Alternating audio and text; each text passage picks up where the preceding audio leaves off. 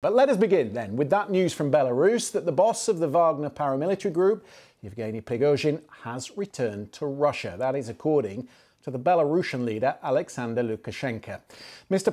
Prigozhin, who led Wagner's mutiny in Russia last month, was supposed to have gone into exile in Belarus, and yet the Belarusian leader says he may now be back in St. Petersburg. For the past week or so, his whereabouts had been something of a mystery. We know his private jet had landed in Minsk shortly after the rebellion, but was he on it? Today, at a press conference in Minsk, Mr. Lukashenko said the question of whether the Wagner units would relocate to Belarus was now in the balance and would depend on the decisions taken by Moscow and by Wagner. As for Prigozhin, he is in St. Petersburg. He may have gone to Moscow this morning or somewhere else. He is not on the territory of Belarus. Our Russia editor Steve Rosenberg was at that news conference. Well, less than 2 weeks ago, we were told that Alexander Lukashenko, the leader of Belarus, had brokered a deal under which the Wagner mutiny would end and Yevgeny Prigozhin would move from Russia to Belarus, and any Wagner fighters who wanted to could join him in Belarus. Today, Mr. Lukashenko told us that actually Yevgeny Prigozhin is not in Belarus, that he was in St. Petersburg, he may be in Moscow today, and the Wagner fighters are not in Belarus. He indicated that they went back to their camps in Russian-occupied eastern Ukraine. Mr. Lukashenko also said that he's going to be discussing the situation with Wagner with Vladimir Putin in the nearest future, although the Kremlin hasn't given any date for that discussion. So what is happening? What is actually going on? Who knows? Who knows? Let's speak to another man who follows it closely, Vitaly Shevchenko. He's the Russia editor at BBC Monitoring. And let me tell you that Vitaly is one of those who's not entirely convinced, are you, Vitaly, that Prigozhin was ever in Belarus? Well, all we have in terms of pointers to him being there are those statements made by Alexander Lukashenko about 10 days ago when he said that, yes, Yevgeny Prigozhin is in Belarus. Now he's saying that he's not. Does that mean that he's left Belarus? Are we to believe Mr. Lukashenko at all? All this only adds to the uncertainty surrounding the leader of the Wagner mercenary group.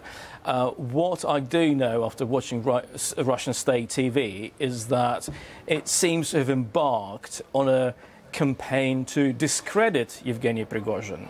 And that's important because there have been questions about whether this mutiny was real.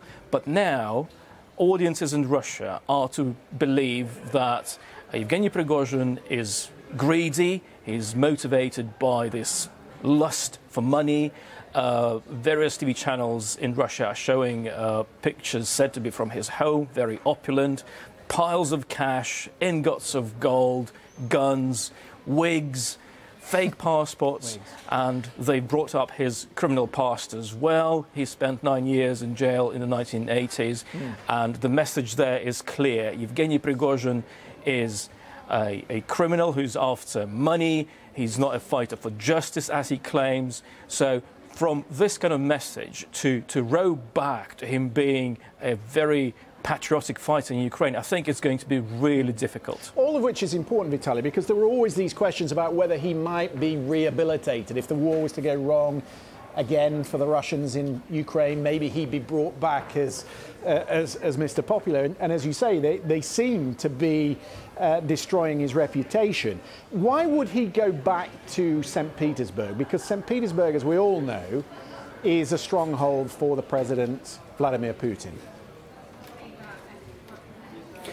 And it's also Yevgeny Prigozhin's home city. That's where they met back when Mr. Prigozhin was in charge of a chain of really expensive restaurants, and that friendship, that relationship developed into what we're seeing today.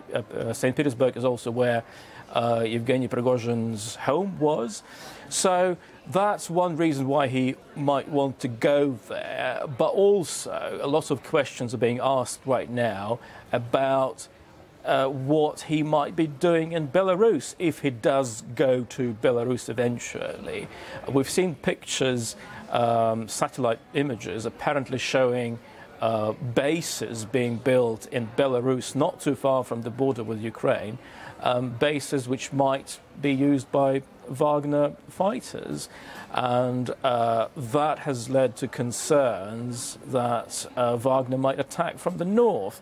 Now, Ukrainian officials are playing them down, but at the end of the day, all we have is a lot of uncertainty surrounding both Yevgeny Prigozhin's whereabouts and his intentions. The last we've heard of him was on last Saturday, and he spoke about a car rally that was held in Siberia, and he thanked people for their support. But he said absolutely nothing about where he was or what he was planning to do. More questions, more speculation. Thank you very much for that, Vitaly. Meanwhile, in Ukraine, 5 people have died today after a Russian rocket hit an apartment building in the western city of Lviv. The city's mayor says the attack has left dozens of people injured. More than 50 flats were damaged. These aerial pictures will give you some idea of the scale of that attack, and you'll see that the top floors of that apartment building devastated by the force of the blast. Now, you'll be aware that Lviv is far to the west, hundreds of kilometres from the front lines, and this is described as the largest attack on Lviv's civilian infrastructure since the start of the full-scale invasion. Let's hear from some of the residents. We were at home. At night, I woke up from the first explosion, but we didn't have time to leave the apartment. There was a second explosion, the ceiling started to fall. My mother was immediately hit. I jumped out. I was covered in rubble only about knee-deep. I tried to reach my mother, but I couldn't. I found out that my mother had died. My neighbours had died. At this point, it seems that I was the only one who survived from the 4th floor. It's a miracle. If it wasn't for the rescuers, we wouldn't have left the apartment. The rescuers broke down the door and let us out. I am left without an apartment, without anything. I heard screams from the neighbors. I think they were being pulled out of the rubble. Opposite me, there were terrifying screams. They must have been pulling people out of the rubble. Now, I don't see my neighbors on the street anymore. Of course, Lviv, close to the border with Poland. What should we make of all this? Let's bring in Elizabeth Brawl. She's a senior fellow at the American Enterprise Institute. It's a US-based think tank. Elizabeth, thank you for being with us. The Russians said today they were striking depots in the west that were storing foreign-made armoured vehicles. Quite clearly, from the pictures we've just seen, that wasn't the target. That wasn't the target that was hit. Do you think in any way this is going to make the Allies think again about how they move things across the border? Well, I think it is remarkable that for over a year now, Western allies have been able to help Ukraine get equipment, and it's no mystery how this equipment gets to Ukraine. There are not many ways in which it can get into Ukraine, and even so, it arrives successfully. So. That said, there was always the realization or the recognition that there would be some equipment or some deliveries that would be hit. And if that happens and when that happens, that's something that Western allies take into account or that they accept. In addition to accepting that some of the equipment will be destroyed as part of the fighting. And I think, if anything, it's increases the impetus among them to keep up the deliveries and even to accelerate the deliveries, because the more equipment gets lost, the more Ukraine needs in order to win this war. And there is a realization that if this war is to be prevented from dragging on forever, then Ukraine needs more equipment. Just quickly before we turn to Belarus, Elizabeth, if the intended target was depots, and the fact that they are missing or hitting apartment blocks does again point to the sort of precision-guided munitions which they don't have. You know, the difficult thing with the Russians is whether to suspect that they are incompetent or whether to suspect that they are deliberately targeting civilian buildings. They can't be both at the same time, or rather it's either incompetence or deliberate malice. But it's now a regular pattern that civilian buildings, whether it be apartment buildings or indeed cafes, get hit. And you would think that a fighting force that is supposed to be the second best in the world would be able to send its missiles in the direction of the intended target, or otherwise it really is the case that they did intend to kill civilians. We talked about Prigozhin, but there was more important detail in this press conference in Minsk today, notably about the nukes, this first batch of tactical nuclear weapons that Russia is supposedly moving to Belarus. Have a listen to how Steve Rosenberg perceived what the leader, Lukashenko, said about that. Now, we also talked about nuclear weapons because the Kremlin has said that it is moving tactical nuclear weapons from Russia to Belarus. Alexander Lukashenko said that some had arrived and that more would arrive by the end of the year.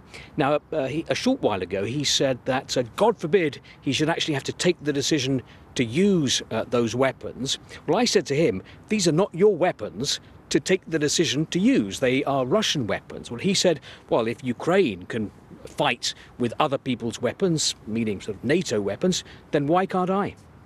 How concerned, Elizabeth, will Washington and NATO be by a response like that from Lukashenko?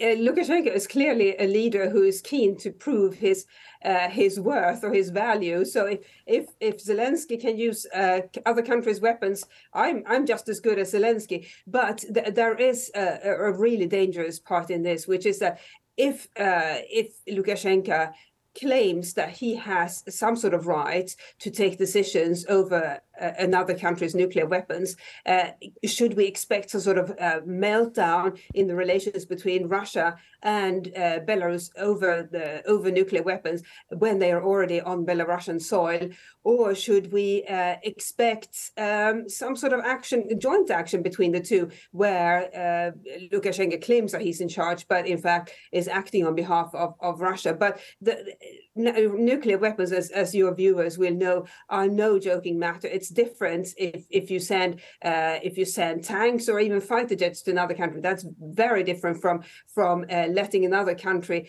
host your nuclear weapons when it's not clear who decides about the use of those nuclear weapons. And Lukashenko President Lukashenko is an erratic man. He's also a man whose grasp on power remains incomplete at best. Elizabeth Braw, thank you very much for joining us.